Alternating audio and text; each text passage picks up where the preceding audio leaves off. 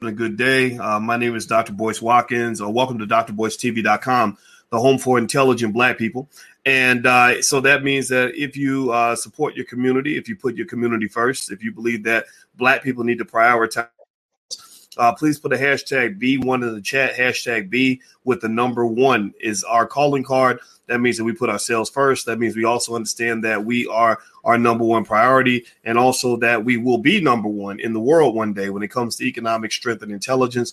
And also we must be one in order for us to win. Unity is important. Unify or die. Put a B1 in the chat if you agree with that philosophy. Hello, Kevin Goodwin. My name is Corey, Timothy Hunter, Nicole Thomas, Dr. Ree, Colonial Tech. I want to make sure I just thank all of you for joining us today and welcome you all to the platform. And so today we get to have a Powernomics Thursday. And you all know that the man that is, in my view, in many of your views, one of the greatest Black leaders of all time, one of the most effective scholars of any time is Dr. Claud Anderson, who's the author of the books Powernomics, Black Labor, White Wealth, Dirty Little Secrets, the Black History Reader, et cetera, et cetera. So without further ado, I'd like to ask my friend, Dr. Anderson, how you doing today, sir? Well, not too well. I'm in the highest level of festivity. I'm pissed off today. Let me be honest with you. I don't usually use those words in public, but today I'm so pissed off that I cannot fail to express my emotions to you when I first come on this morning. So okay. I'm at the highest level of festivity. I've never heard the word festivity. So what I'm going to do is allow you to tell us why are you pissed off today, Dr. Anderson? Well, simply because of some of the things I've read this morning and saw on the news today. And I'm pissed off with the Biden administration, conservatives in the country, but also with my own people. Because, see, I told them for the last, 30-something years, I told them to get away from the Democratic Party and the Republican Party and create your own Black International Independent Party and start voting strictly for yourselves. Resign from the Republican Party. Resign from the Democratic Party. Resign from the Libertarian Party. Resign from the Freedom Now Party. And join a Black Independent National Party and vote strictly for your own selves, your own self-interest. Do not run into candidates. Vote in a block nationally. You're 36% of the voting block. I say you can control politics in this country if you start voting as a block. And for anyone, regardless of color, black, white, pink, yellow, polka dot, or a black streak down their back, doesn't make any difference. Just vote for them based on their commitment. Those who promise the most and will deliver the most, simply straight to Black folk. Nothing else matters. I'm tired of telling Black folk, forget the crap. Now you're back in the hole again. Democratic Party ain't gonna do a damn thing for Black folk. And then what? The Democratic Party was the people that originally enslaved you back in 1789. They held you in slavery until the 1860s. And now, for 10 years, you went with the Republican Party. You went with the Republican Party up until for only about 10 years. That was called Reconstruction. Said we want to go back and correct what the Democratic Party had did for 360 years. We're going to correct some of that bull. And so from 1865 up to about 1875, that was it. Republicans put out and gave this would give Black folks a chance. And within about another 30 or 40 years, so by 1865, 1870, the damn Democrats had taken over again. They got you again. And all they're going to do is practice what I call social liberalism, non-economic liberalism. You ain't going to get a damn thing from them. And here's in the paper today where Biden came out and says, in the papers, all over the paper now, said, I'm not going to support any reparations for Black folk. And then Harris has said that way before when she was running, that I'm not going to do anything specifically to help Black folk get into reparations. And I say to Black folk, what are you thinking about? They said, well, we listen to all these Blacks that come on the news every day and in the newspapers during an election and tell us we should go out and vote as a bloc for the Democratic Party. And they're going to take good care of us. I said, yeah, they're going to take care of you the same way they took care of you during slavery. And what you're going to represent the meek, the weaks, and the freaks. And that's the same thing you represented during slavery and Jim Crow semi-slavery. And they got you again. And now this was the only hope Black folks had during the election. And they didn't vote. They voted, they gave the Democratic Party about 95% of their vote. And now nobody wants to do a damn thing for them. And so we're in deep trouble. And so the Democrats came up with an agenda saying, once we get in office, here's what we're going to do for black folk. I said, what the hell is that? Well, we're gonna give them just a big hunk of, we're gonna give them a great big hunk of non-economic socialism. And I said, what is it? Non-economic socialism and liberalism for black folk. And they said, we're gonna give them some public housing. We're gonna double the income for unemployed workers.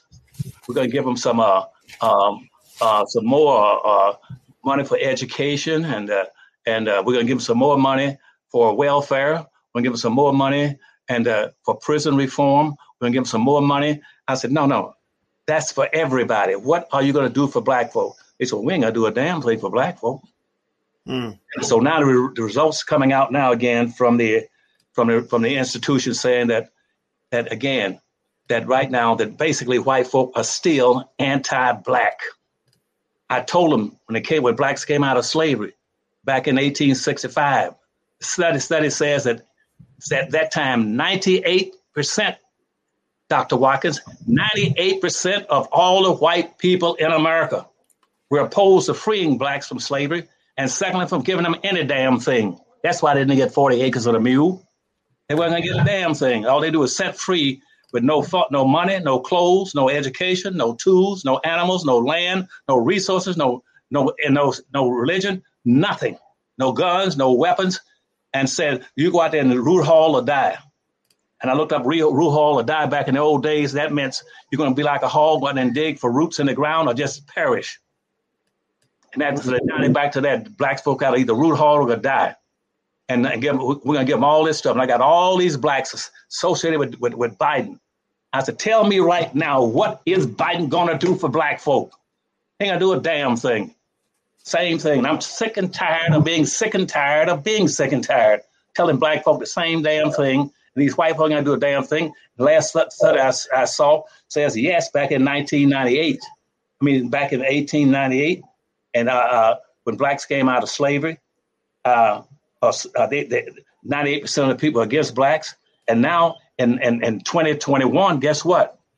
It's gone down. The hate against black folk had dropped by 10 points. It went from 98, it's now down to 88.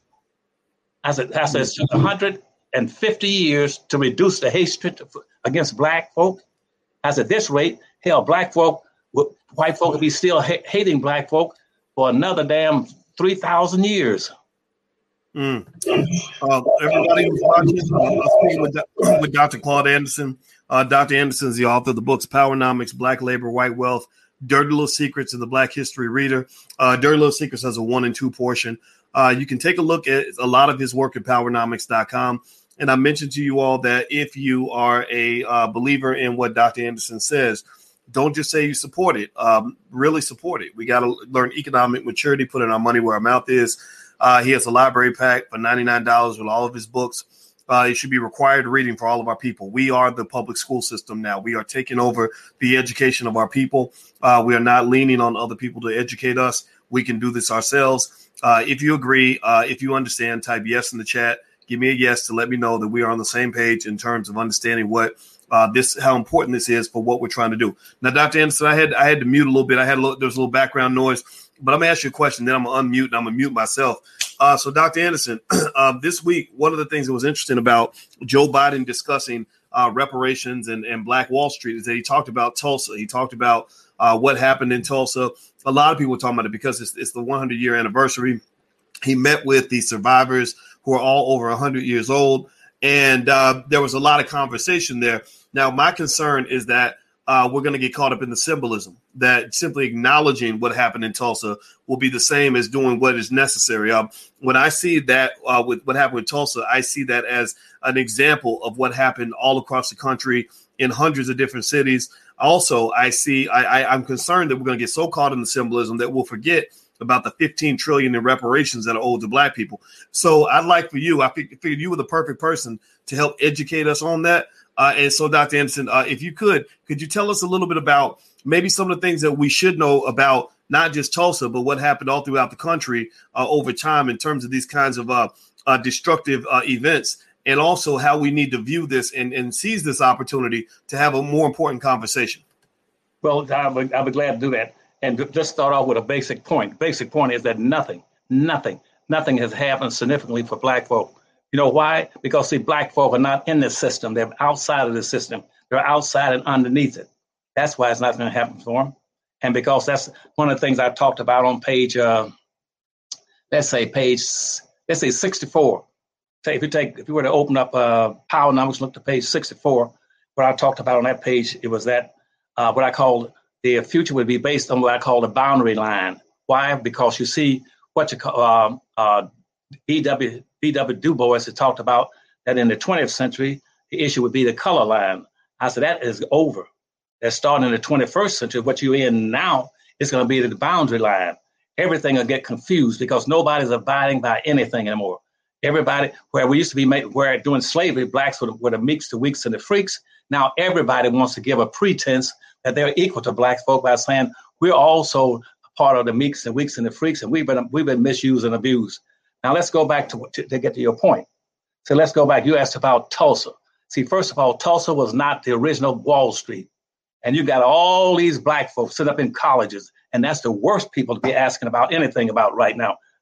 Most of them just go read a book. Next, they go out and get in front of a bunch of students to try to show how erudite they are.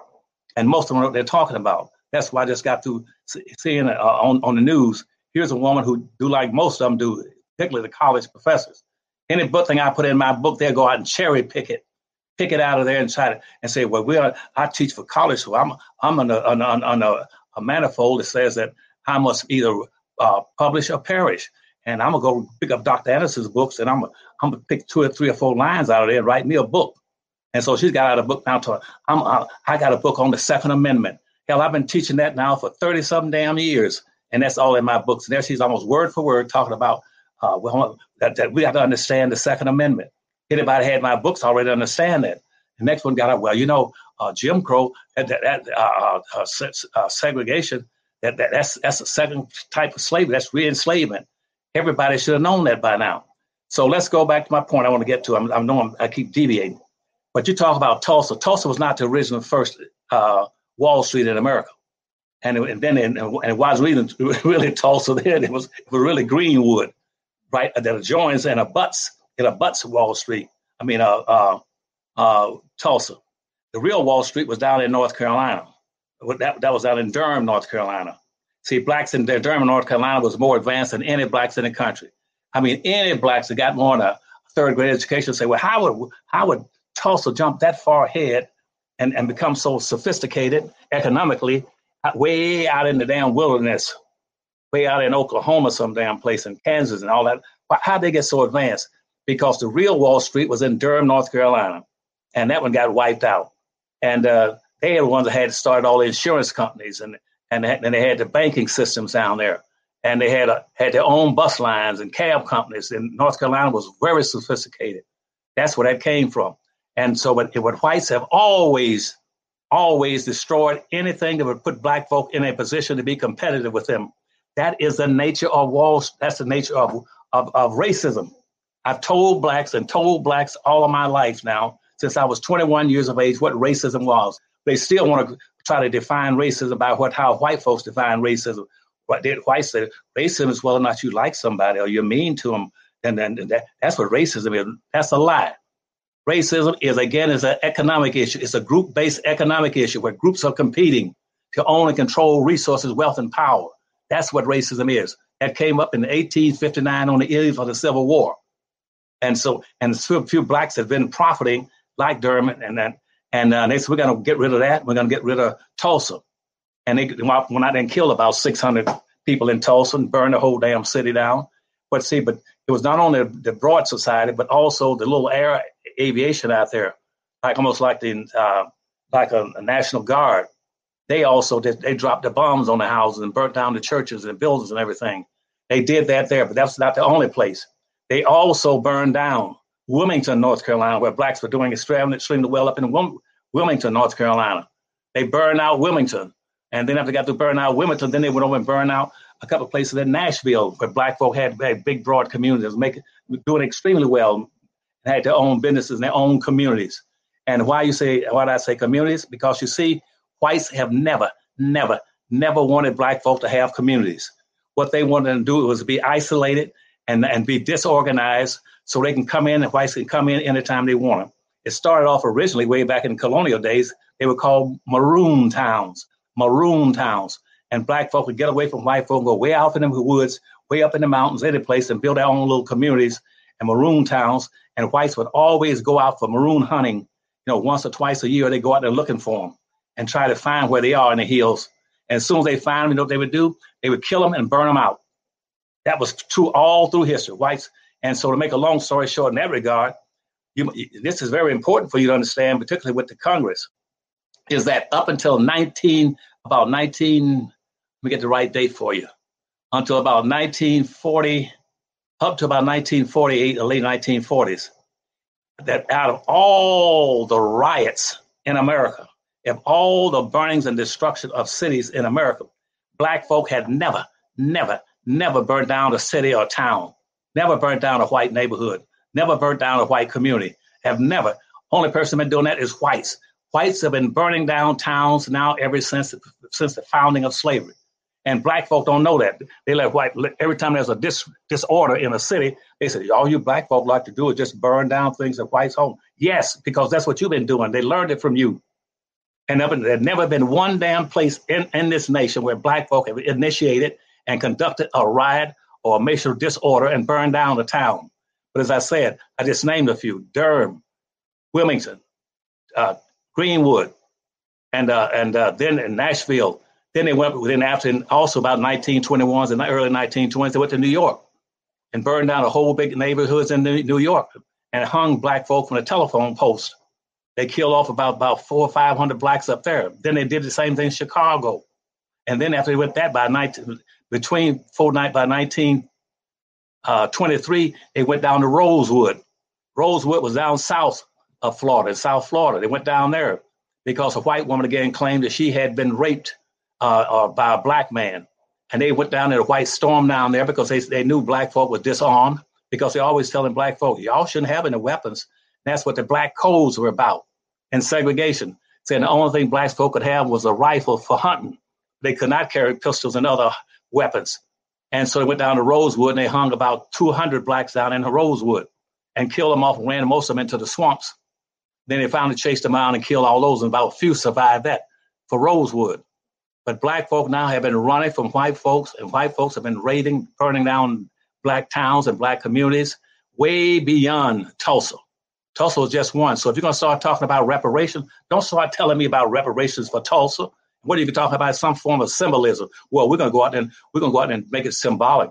We'll go out and have a march. We'll have a demonstration. We'll have a parade. We'll have bands playing. And by now it's too late. You know why? Because in Tulsa right now, or Greenwood, probably most of the damn land and buildings now belong to whites.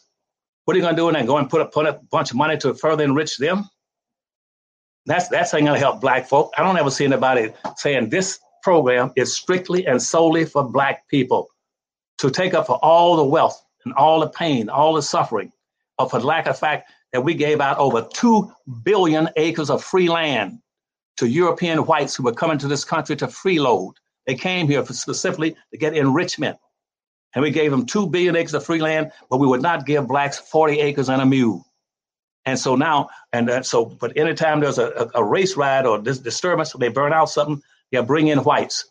That's why Trump passed what's called an Opportunity Act right now up in New York, to what used to be Old Harlem. So now Old Harlem, that used to be all black in New York, that's being gentrified with Asians, Arabs, and Hispanics, and whites taking it over. Blacks don't own a damn thing more than about 1/2 or 1% in the entire country. And all they go for is symbolism and ceremonies where somebody always wants them to get out and march and walk. And I'm sick and tired of seeing black folk think that somehow that's being good. That shows that we are kind people, that we are compassionate people, that we are acquiescing people, that we are friendly to other groups coming into the country. Other groups see black folk as being stupid, that you're the only people that won't compete. You don't demand a damn thing. Every time you put people in power or in a position of authorship, you never ask for a damn thing. Now, after running being in two presidential elections like Carter, where I was a campaign manager, or being the campaign advisor up in Maryland for Clinton, guess what? See, Clinton said after about 2 or 3 years, I'm just surprised. Black folk ain't never demanded anything from me. All they want from me is to hire 1 or 2 persons here and there, and to come to an NAACP lunch and a dinner and buy a few tables, tickets. Blacks don't demand anything. And right now, Biden ain't gonna do a damn thing for them. I told them over and over again, and I'm not making this point anymore because I'm gonna cut that out soon.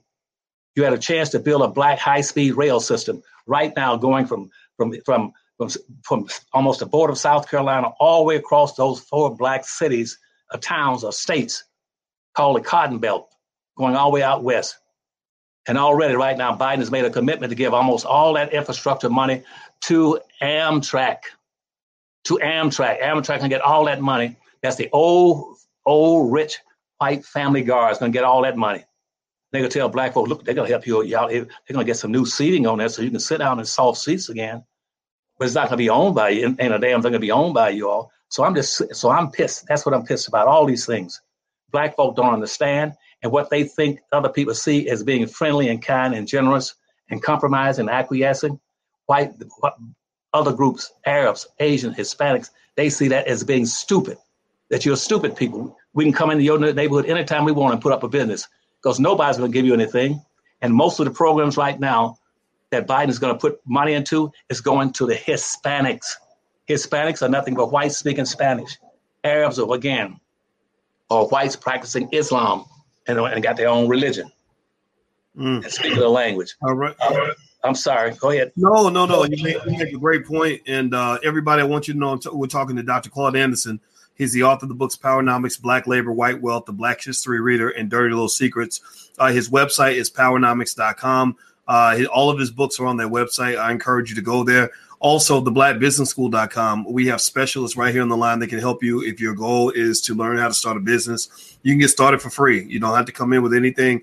Feel free to just talk to somebody on our team, and we can help you. We're educating millions of people all around the world, and we'd love to help you too, because we believe in ownership, and we believe in Black ownership. This isn't just about making money. It's about you actually having power. And so do me a favor, if you could, we're building this into a media outlet. We really need your help. We need Black-owned media. So whatever platform you're on, please subscribe. Some of you are watching on Financial Juneteenth TV. That is a financial channel that we own. We would love for you to be a part of that. So if you could hit the subscribe button and or hit the thumbs up button right now, thumbs up, thumbs up, thumbs up, and then put a B1 in the chat after you hit the thumbs up button to let us know we're on the same page. So Dr. Anderson, I'm going to ask you a question now about Biden and this conversation about Black Wall Street. I think a lot of people were surprised that it was addressed. Remember, it took 100 years to get to even this point. You know, he sat down with some of the survivors who, unfortunately, they're over 100 years old. I guess he had to address it because it's the 100-year anniversary. But, the thing is that, when Biden or anybody in the administration is having conversations about Black history or reparations or Black Wall Street, they don't talk to people like you. The community, millions of people in the community know that someone like yourself knows this stuff like the back of his hand. You know where the bodies are buried. You know all the information that people need to have. So in your words, why do you think that they are hesitant to speak to someone like yourself, even though you're right down the street, right in D.C.? They could easily pick up the phone, call you, bring you in for a congressional hearing and hear the whole story. Why do you think they're hesitant to do that? Well, for a simple fact that white folks basically are homicidal and not suicidal. Why would they want to bring me in there? They know I would supply black folk with the history of all the issues and also solutions for how to better improve themselves and the quality of life so they can enrich themselves, enrich their communities, and enrich other black folk. They don't want to do that. The first thing I would say when I see blacks, they talk, well, what we're going to have, let's have a study of whether or not we should have reparations for black folk. Hell, you didn't have studies for all the other people you gave reparations to. That is an insult. Why do black folks sit there and let people insult them and not do a damn thing for them? See, they didn't study all the white folks in the South after the Civil War was over. When they set up the Freedmen Bank for black folk, they put money and resources in there, saying the Freedmen Bank in the 1860s should have been taking care of black folk. but they switched it off. And guess what? And gave all the land that white folk in the South had lost on those plantations. They got all them billions of acres of free land in the South, all all across the country and out west. They didn't do a study saying let's have a 7-year study, see whether or not they're entitled to some reparations since they lost the war. No, they gave them back all the darn land. Then turned around and created a law, called the Black Codes and all that, saying now we'll even give you back to black people. We'll reparate you all by not only giving you back all the land that you lost during the Civil War, we'll give you back all the blacks that you lost during the Civil War. And for black women and for white women said, well, we can help y'all keep these blacks in a hole in the late 1900s, about 1918. Said, because right now, black folk are coming back from World War I in Europe, and those blacks will come back and they're concerned about getting more opportunities and privileges and rights in the economics. And we could help you all if you all give us the right to vote. And so the white man went in and passed Amendment 19 to get white women a right to vote if they didn't own land. But white women have always had the right to vote, but they had to own land, had to have land in their name. And so that's why they passed Amendment 19. Nobody ever tells you that we women want the right to vote. Hell, you always had the right to vote. And the man that owned everything that you were sleeping with and going to bed with, having babies for and cooking for, he owned every damn thing. You co-owned it, co-controlled it, co-influenced it, and inherited 100% of it. And she got reparations. Nobody did a study after World War II. After we had World War II with Europe, with the Germans, and at the end of the war, we gave reparations to call the Marshall Plan across Europe with billions of dollars. Nobody did a study, Dr. Watkins, and now black folk talking about, well, we got to approve House Bill 40. We approved that in the House of Representatives. We might not be able to get it through the Senate, so we have to take a little while and slow it down and try to figure out how we can get it through. And this is now House Bill 4. That's an insult and a shame, even me talking about it. Set up a study of seven member, 3 representatives from the House, 3 from the Senate, and 1 from the damn White House to study whether or not blacks should get reparations. That is an insult. I see blacks all over the country, including some of the blacks in Congress, saying we should support House Bill 40. And so that we can get some reparations, but they're going to study it for about 7 or 8 years. Now, I got 6 damn college degrees, okay, in social economics, and I worked and earned those stuff. I've been studying economics and black racial issues for 40 or 50 years. Nobody asked me to do a damn study. So why in the world they got to study reparations for black folk? And then they also, in World War II, here comes the Japanese. They bombed Japanese and dropped the damn atomic bombs on 2 or 3 cities. And guess what? They say, we're going to give reparations to Japanese. Nobody said, but we don't need to do a study because we just bombed the hell out of them. And so they gave them, it was called the Point 4 program, gave Japan like $6 billion to repair Japan. And then nobody did a study. Nobody had to study that. And they gave reparations also to Cubans after they took over Cuba and Puerto Rico. Nobody studied that. Everybody's gotten reparations except black people. But every time you start talking about giving black folk some money, some economics for the pain and suffering and the damage and economic and educational inflictions you put on them, you always got to have a damn study. That is an insult. I wish a white person would come to me and ask you, what do you think about a damn study? After you go study your mama, don't come to me, ask me about a study. Don't need no study, know what you've been doing to black folk now for 465 years. You've inflicted pain and suffering on, and every 24 hours, and you know it. But they said, well, but we know black folk, we can easily put them off by telling them we'll study it. And then after 7 years, we said we were against it. And so we would have saved 7 years of paying them some money and all that kind of stuff. No, you tell them that when you destroyed Tulsa and you destroyed Roseland, you destroyed Nashville, you destroyed you mentioned North Carolina. I just so you know, Dr. Anderson, I took a note on your list. You made a list. You said Durham, Wilmington, Greenwood, Nashville, New York, Chicago, Rosewood. And those are just the first few that you named, but there's, I'm sure, many others. I just want to help you on that list. Go ahead, please continue. I can probably, if I had time, I could probably figure out how to sit somewhere and do a lot of thinking. There were over 300 places. I'm not including the maroon towns they burned out. Maroon town where black folk had built structures. Or now last week, everybody was celebrating. Let's celebrate the Arlington Cemetery, because this is going to be the day for that's special. That's a special day to remember those who gave their lives for the country, and we'll call it Memorial Day. That was not a Memorial Day. What they wiped out over there used to be a black called Freedom Village.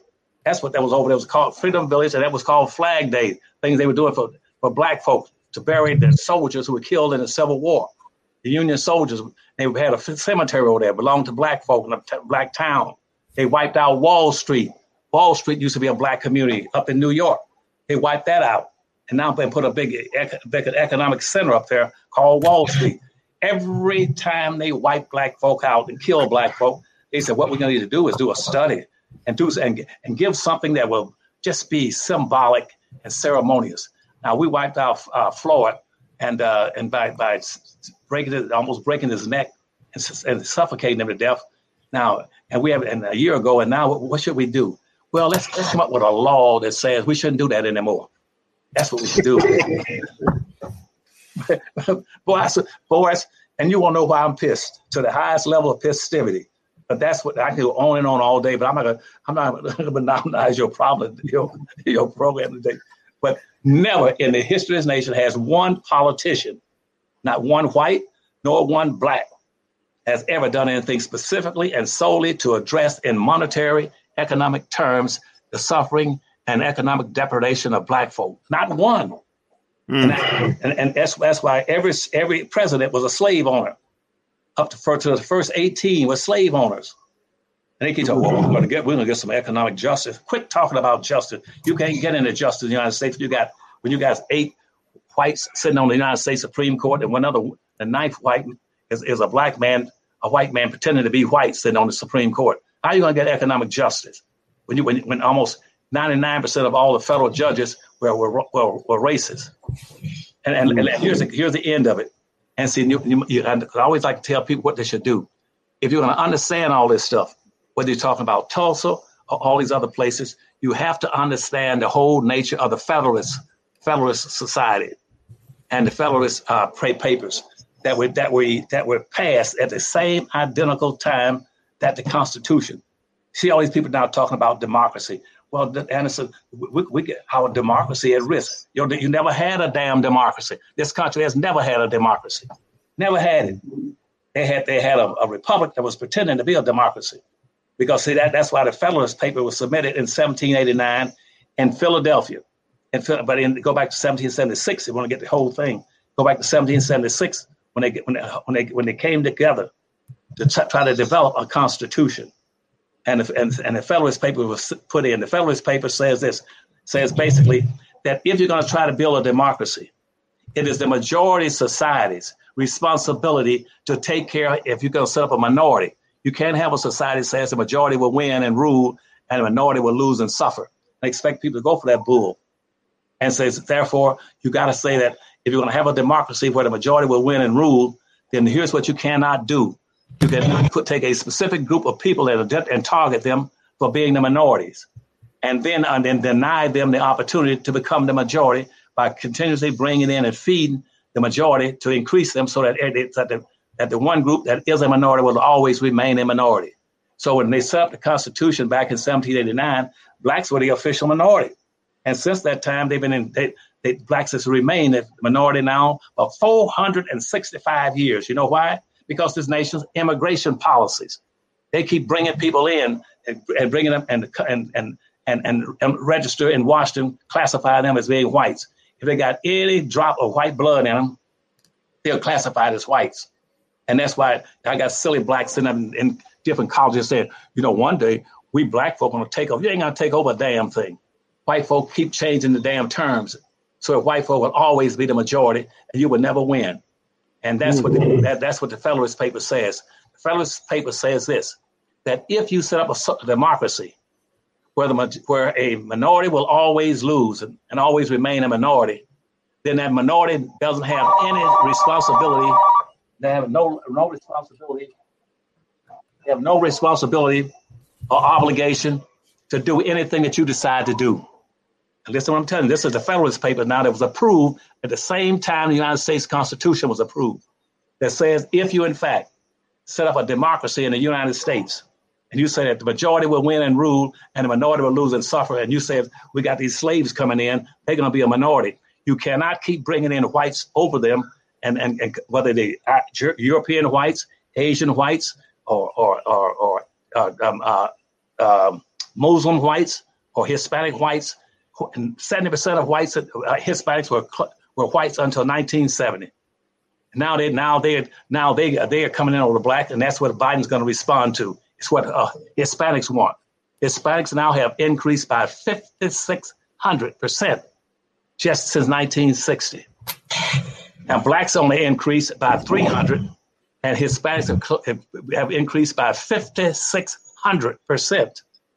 That's almost 7,000% in their population just since 2000. And that's why black vote. Now Hispanics are the rulers over blacks.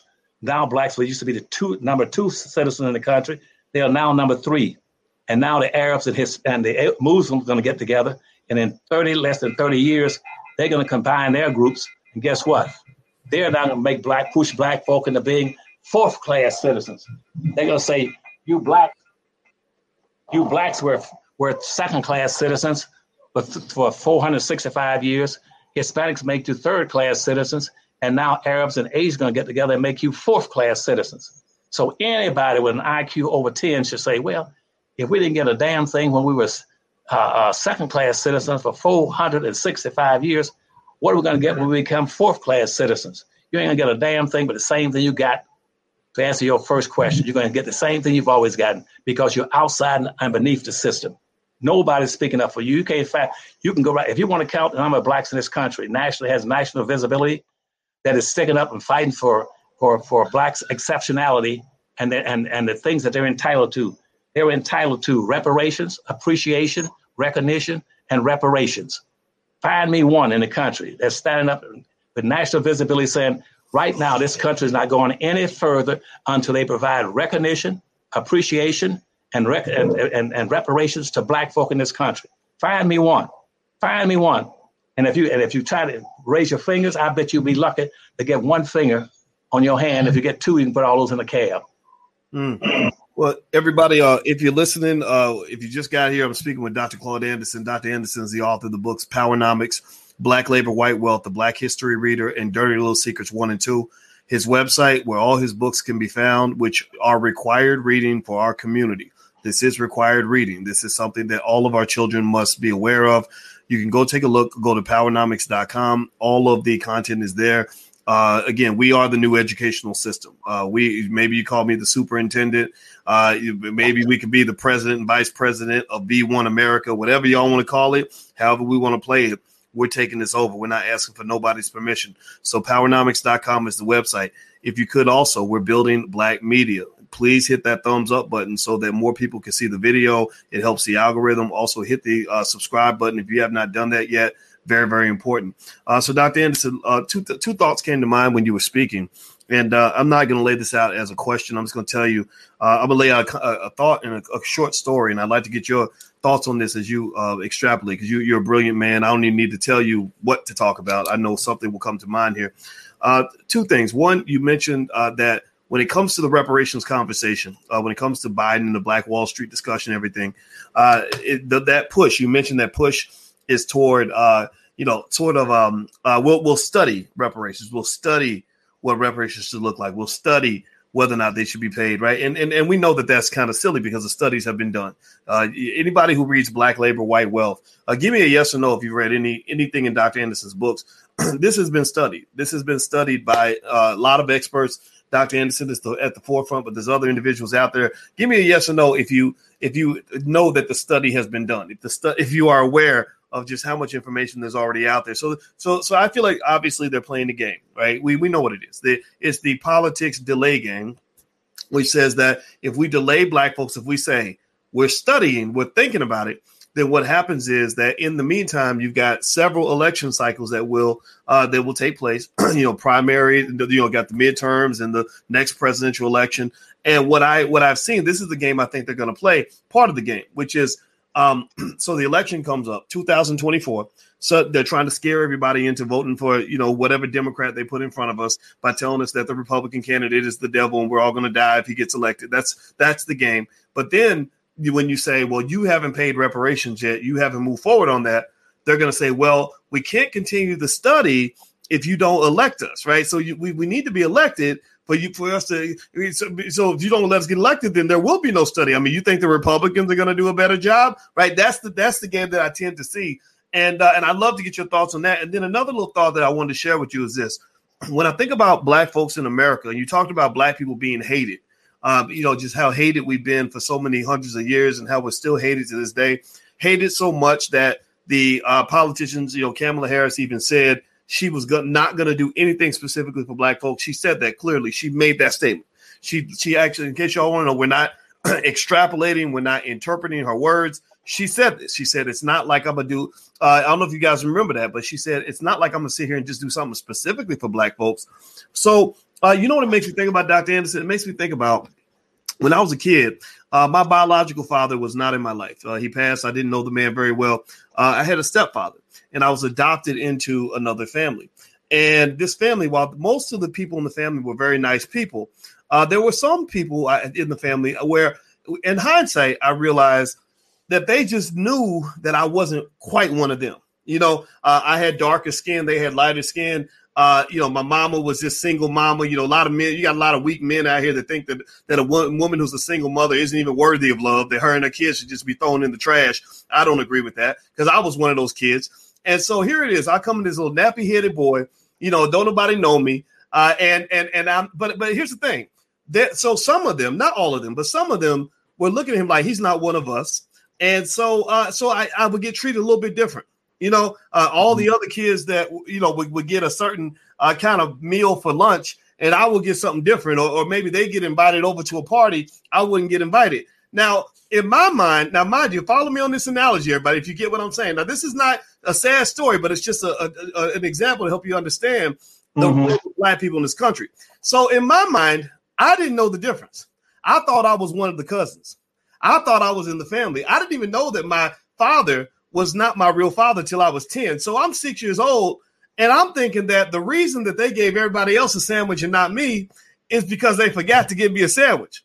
Or I'm thinking that, hey, y'all forgot to invite me to the party. I know my invitation's in the mail, right? So to make that example full circle, I feel like that's where Black people are in America. You really have Black people who really believe that we are fully integrated as equals in American society. Like we really believe white folks like us more than they actually do. We really think, so we'll go to the same college as the white boy, make the same grades, apply for the same job, and then we'll be surprised that the white boy got the job and we didn't. Or that you'll do the same work and the white woman will get the promotion and we won't. And we'll just kind of say, well, this ain't right. This ain't equality. This ain't the way America's supposed to be. But what we don't understand is that America was designed that way, that they don't see you as the same. You are not a member of the family. You ain't never going to be white. You are not white. And I think that when I hear Black folks from the Democratic Party say, oh, let's all go be Democrats together. They'll give us this and give us that. It's like, no, whether you join the Democrat or the Republican Party, in the minds of most of those people, you are a second-class citizen. You are not one of them. So, Dr. Anderson, I'm not even going to ask a question. I'd love to get your thoughts on just everything that I just said. I'm going to be quiet now, please. Well, I think you're right on target. And in terms of which one is best, the Democrats or the Republicans, see, neither one are worth a quarter for Black folk. I told Black folk, but they said, well, Doctor, we don't know how we do that. Since we're only 13% of the population, it's easy for you to do it. It's easy. The biggest party in America, you know what party that is? And I know how smart you are. You'll probably get it, and you're not going to tell me because you're going to embarrass me by asking a stupid question. but about which party is the biggest party? And most people say, well, it's either the Democrat or the Republicans. No, it's not. It's neither one of those. It's the Independent Party. Right now, we got about 165 million people in the United States that don't vote for either one of the parties. They don't give a damn about either one of them. That's the biggest party. And what I was saying to black folk, yes, you might be 13% of the population, but in my planning as campaign manager for presidents, for governors, for attorney generals, for mayors, for state representatives, I run campaigns for all of them. And the party I'll go after is the independent party. I can beat any party with it. That's how I appeal to. If black folk were to say, I'm no longer Republican and I'm no longer Democrat, I don't give a damn about either one of them. I'm going to create a black independent party and put all my blacks, I'll put 46 million blacks into one party and vote as a solid block. And I'll tell whites all over the country, we're not running any candidates, but we'll be willing to vote for and support whoever promises the most and delivers the most to black people. And I said, that, and I'll give you a solid block. When that gets out there, along with that group that's got about 165 million right now who don't belong to any party, I put that together. You know what I got? I got almost 200 million damn people in this country that are open now to vote. And that way now you vote for the candidate that promises the most and delivers. And that way, I guarantee you that every politician will rush and say, I'm going to go and kiss on those black folk, because if I pull that kind of number of millions of people, hell, I'm going to do what those black folk want me to do. But see, right now, they're not responding to blacks because the Hispanics are coming in the country in such large numbers that now whites are responding to them. That's why we're talking about immigration this, immigration that. That's because those people just came in the country and they're illegals.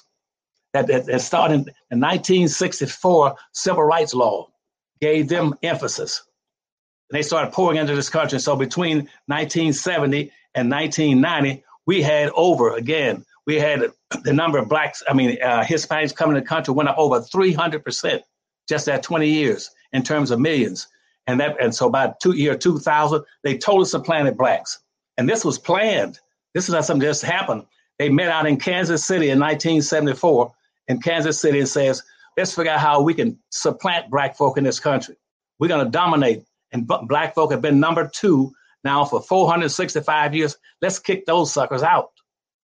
And we can kick them out not by what black folk always singing and dancing about. We shall overcome someday. Okay, we sing that damn silly song for almost 200 damn years. And say, okay, fine. And so they said, we're going to overcome by overcoming. And so we're gonna now go and find anybody that got a Hispanic last name and include them in our groups. And that was a meeting in the state. They met that out in Kansas City, and decided that they're gonna supplant black folk in politics by the year 2000. And they hit it right on the head. I put all this stuff in my books, tell black folk. So now they are number 2. And they said, and the black folk will not get anything until after we've gotten everything we wanted. And that way, when we don't need anything else, that we're giving drippings, what's left over on the plate to black folk. But they never tell you that Hispanics were the number 2 or number 3 group of people on the earth that had started slaving black folk. Why would you be responding to slaveholders that were number 3? See, the first ones again, what came out of were Portuguese, and then the Italians, and then Hispanics. Why are black folk now falling subject to Hispanics who started out enslaving them after the damn Portuguese and Italians way back, and hundreds of years ago, and now they've supplanted black folk, and now they over you, and so everything. Go look around. That's why Obama's in office. 47 to 48% of all the new hires he gave, and when he was in office, he gave them to Hispanics. Hispanics now are getting jobs that you fought for 300 or 400 years to get and couldn't get. Hispanics don't have to come in and march to get jobs. Hispanics and Arabs don't have to come in and march to get jobs. Nobody has to march to get a job but black folk. We marched for years and centuries and took ass whippings just to get a job in the post office or someplace. These people come in and get jobs above black folk. Go look at the media every day.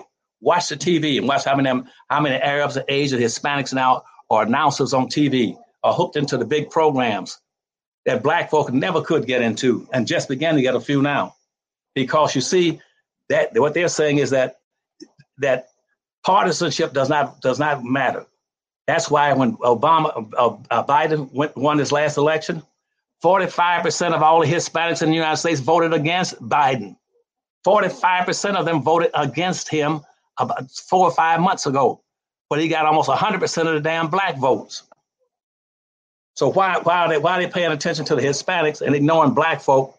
When black folk gave him the votes, they gave Obama 98% twice, and he paid attention to the Hispanics. And what they're doing is telling you this. Here's the lesson. Wealth and power follows the numbers. If you want to win, then what you do, you start building your own black communities and tell your people, start coming back home, building your own economies in your own communities, and vote and spend your money with your own people. Spend 98 to 100% of all your money in with your own black businesses, and keep your money in your own communities, and quit putting it outside your community. Then you get some power and wealth. Then you started playing the game to win. Say, we're going to build our own communities, build our own businesses, spend our money with our own people, and we're going to vote as a solid block in a black dependent party. Independent party, we will get our votes. And then you get a lot of respect, appreciation, recognition, and you'll get your reparations. That's the only way you're going to get reparations, is you got to show power. Now you're showing weakness, meekness, and freakness. Look at all these blacks want to be homosexuals and bisexual and all that, and pansexual, anything. That shows weakness. Quit showing weakness and start showing strength. Instead of saying, I'm black and I'm proud of it. And we are exceptional people. And what you said a few minutes ago about everything being equal to blacks, nobody in this country should be equal to black folk. Quit looking for equality. Quit looking for justice and look for power and wealth. You get power and wealth, you don't have to look for no damn justice. You can throw it anytime you want them. And don't be looking. You don't go to and racism is a race. Quit going to a racetrack looking for all the horses to start out together and come in together. If you get in a race, you want to get out ahead and come in first, and you forget about everybody behind you. That's what blacks won't do. They keep talking about, we got to end racism. You can't end racism unless you get some of the wealth and power. You don't own a damn thing. You own 1/2 or 1% of anything of value in the country. Learn to play the game and follow Dr. Watkins every week and every day you can, and listen to the information he's giving you and write it down and keep it notes and buy those damn books so you have some understanding. If you listen to these people on TV and these people in the Democratic Party that pretend they know what they're talking about, they don't know a damn thing. They've never achieved anything. Tell them to pull out their resume, an achievement level, and say, show me what you've done. Show me what you've done, what you've created for black folk in your lifetime. Now, I bet you 90% ain't got a damn thing to show you. Yet they sitting on TV pretending somebody, I can help Biden get elected. I can help this person get elected. Forget those people and go for yourself. Respect, appreciate, and love your own people, just like I do and just like you do. And we'll be a happy people together with our own people first.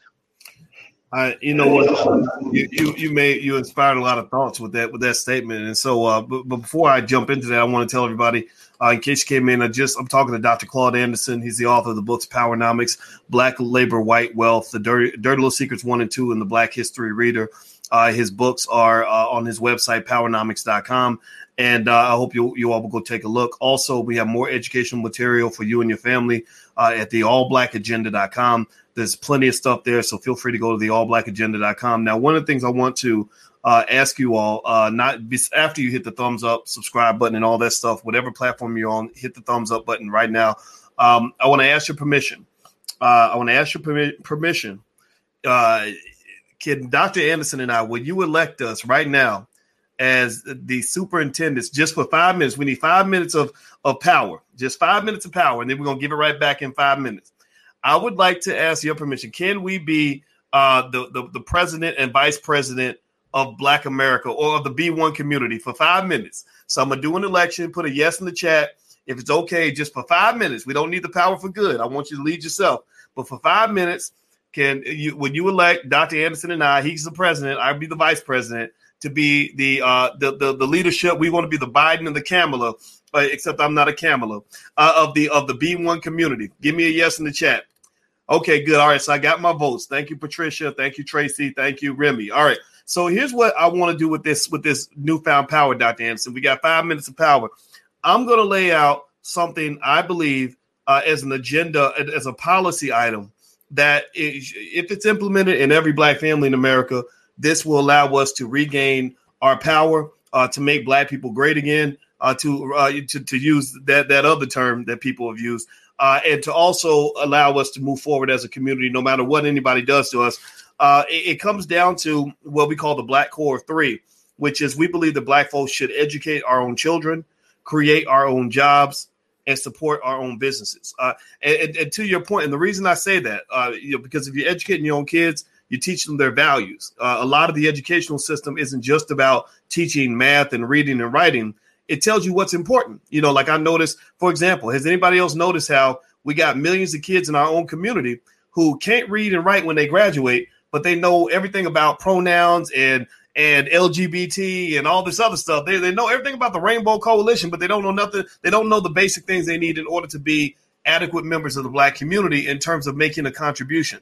That's a problem, right? So I believe we should educate our own children. That doesn't mean your kids don't go to school. It means that when your kids come home, you're taking over that process. You let them know, Daddy's got this. Mama's got this. You're the teacher, that's her opinion, but let me give you mama's opinion. Let me give you daddy's opinion. You got to do that. And if you don't have an opinion to share or something you're comfortable with, you got people like myself and Dr. Anderson. We're two of the smartest professors in the world. We're right here. We're available for you. We talk to you guys every day. The second piece is creating our own jobs.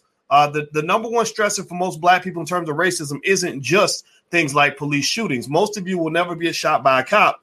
However, most of you have worked for a white person. The number one stressor for most Black people I have found is working for people who hate your guts, working for people who disrespect you, working for people who take you away from your family so they can beat you half to death every single day, beat you up spiritually. And then next thing you know, you're feeling deflated, you're feeling sad. So that's why we must create our own jobs.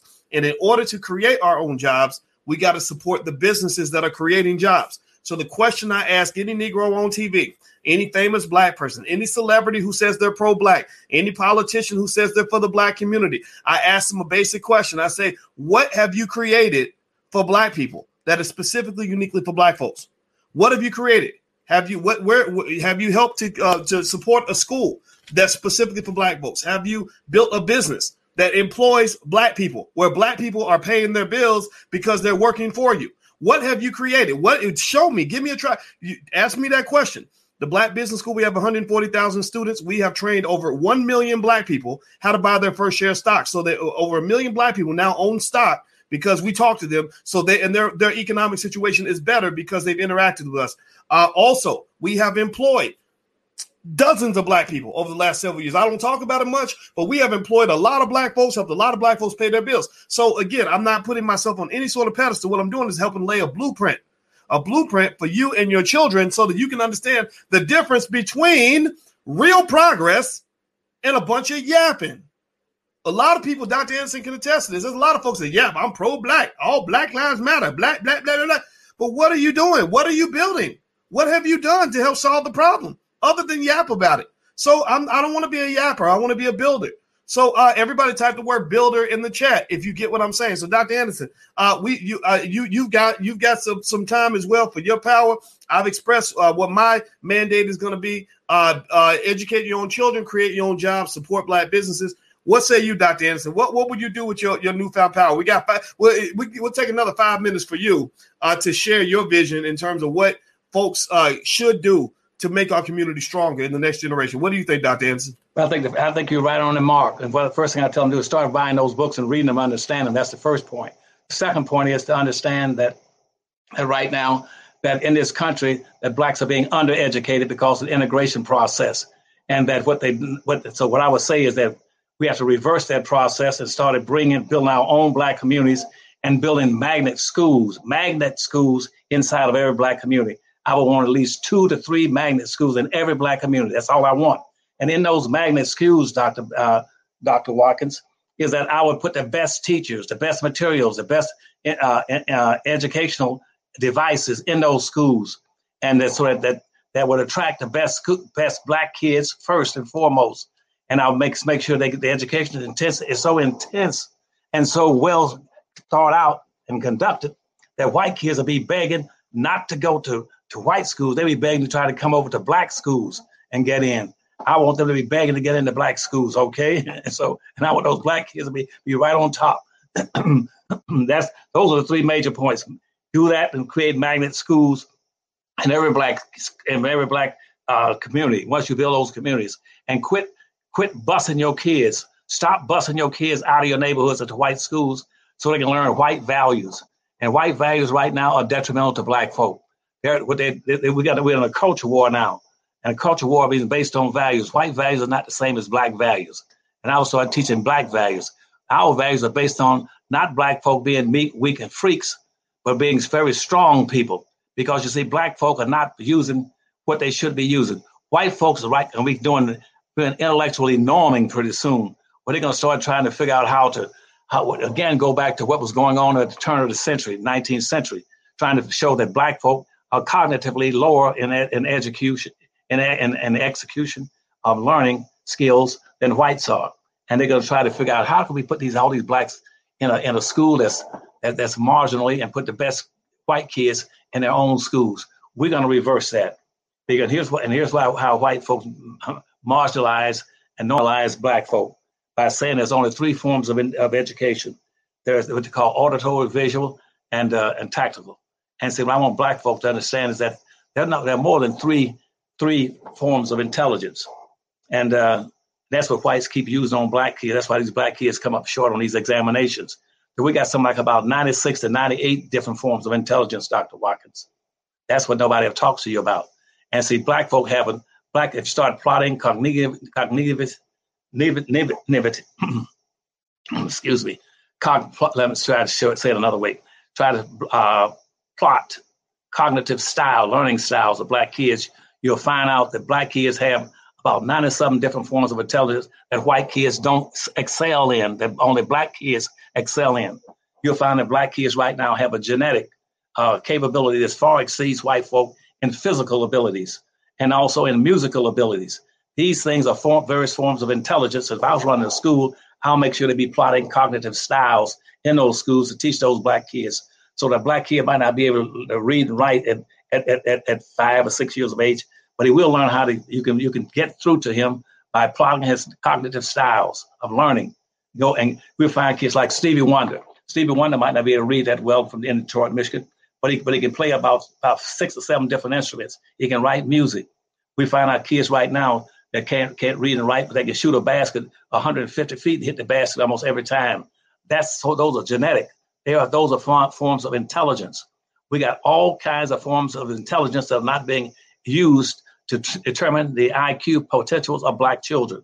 I can go find kids right now, even in the jungles of Africa, that can't read and write, don't know one language, but they can sit there and take a knife and carve some beautiful statues. They can carve statues and paint without an IQ, being based on auditory, linguistic, or visual. And they do it by the genetic inheritance that they have. All those things, to answer your question, would be put into magnet schools. And I want 3 or 4 magnet schools in every black community. But I first want to have a community. I want that community to be based around economics. And I want it to be based on economic power. And I want the police department. I want all the police people to come out of the black community, just like they in Chinatown. When all the police came out of Chinatown, but Chinese, they don't bring anymore. We don't want any non-Chinese policemen in Chinatown. I want black folk to get their own. To take the gangs in black neighborhoods, take the gangs and help them get into businesses. Put gangs in the businesses in the black neighborhoods, but where you start businesses for them, where they use those skills they have. Like when I was a principal of a socially what they call maladjusted boards at that time. I had 900 of the worst thugs in the city of Detroit, Michigan. More school for boys. I was a principal operating with them. They had the most delinquent, bad boys that you can get your hands on. And when I got through with them after 2 years, I had the best kids in the whole damn town. And what you do, you teach them skills. Some of those boys could not read at about a 3rd grade, 4th grade level. But guess what? In the evenings, they left school, they can go out and pimp and hustle them. And guess what? They had shoes wearing $500 or $600 shoes when I was wearing Tom McAn's and Seals and Roebuck shoes. And so consequently, they could count mighty fast than I could. Some of them had 3 or 4 women working the street corners for them. They were pimps. They were pimps and hustlers, and they could hustle and pimp better than I could. So what I'm saying is there are a lot of intelligence in our pattern, in our learning patterns, learning styles that are not being exploited. And so in those schools that you're asking about, I would stop the busing, build black communities, and put an economic base in there and tell Biden, we don't want nothing social and symbolic. You take that home to your mama and turn around right now and put all these things in there for black kids is economics. All black people need is economics and wealth. That's what we need. We don't need no more social symbolic stuff. And any black that shows up with all this street intelligence talking about, well, what we want to do, we're going to march more and we're going to do this. Tell them, I don't want any more of that crap. Just come in and give us the money and put them into economic development banks in every major black city. Put economic development banks in every black city based on the money that you owe us. And we don't tell us about loans. We don't want no damn loans. Don't tell every black, don't borrow no damn money from no white banks. Tell the government to give you the money. They owe it to you. You don't want to borrow no money anymore because you got to have collateral. And then once you get collateral, they got you locked and boxed. Okay. All right. I'll ask you a question. Okay. Yes, you did. You answered it beyond we now understand exactly what we need to do. And so everybody, I want to say thank you for giving us that 5 minutes of power. It's a little more than 5 minutes, but we now hand that power back to the people, back to you. This is your power. In your house, you are the president of the United States. In your house, you are the king of England. You are whatever you want to be in your household. And I encourage you to use that power to shape the future. What Dr. Anderson said about it being a culture war is extremely important to understand. A lot of what they want to give you is they want to give you culture. They don't want to give you the economics, and you don't really want their culture. A lot of their culture is trash. We know this. So no, I don't want the symbolic culture stuff. I want the money. Give me the money, and I'll shape the culture. You understand? In our household, my wife and I shape the culture. Ain't nobody coming in here shaping the culture in our house, right? So don't let that happen to your children. You got to understand how these games are played. Chess, not checkers. All right, so everybody hit the thumbs up button, hit the share button, hit the subscribe button. Also, just a reminder, Dr. Anderson's website is Powernomics.com. That's Powernomics.com. And also, I just got word that Vicki Dillard is actually going to come live on the channel right after we're done at YourBlackWorldTV.com. So if you're not watching on YourBlackWorldTV.com and you want to see the Vicki show and you're watching this live today on June 9th or June 3rd, I'm sorry, June 3rd, go to YourBlackWorldTV.com and Vicki's going to light it up right after we're finished. And so the last point I'll just say is I'd like for everybody, first of all, I'd like to say thank you. We've gone over our time. Please, everybody, give Dr. Anderson a digital thank you, a digital round of applause. Please let him know how much you appreciate him. We need to create our own superheroes. We need to create our own national holidays. We need to create our own institutions. Dr. Anderson is a walking institution, and I want to personally say thank you so much because I know that you've given me quite a bit, and I'll never ever forget that. So thank you so much for your time. Well, thank you all. Thank you all for having me in today, and I hope to be back next week too. All right. So everybody, please have a wonderful day and hit the thumbs up button on your way out the door. And also, in case you wanted to know in the Black Business School what we have going on this week, we're doing a program. There's a young girl named Gabby Goodwin who is a young teenager who's making six figures with her own business. She started her own business. She's partnered with the Black Business School to do a one-day conversation lecture seminar for all the kids and parents that want to figure out how to build businesses with their children. Building a business with your child is a great way to introduce them to entrepreneurship. That's what Alicia and I are doing with with all of our children, actually. We talk to them about it all the time. So if you'd like to join, just go to kittyboss.com. It's going to be on June 9th. So feel free to go to that URL if you'd like to join us for that day. All right. So everybody have a wonderful day. Thank you so much. And thanks a lot, Dr. Anderson. Good to see you, buddy. Thank you, buddy. Right. See you next week. Yes, sir. See you soon. Bye-bye. Bye-bye now.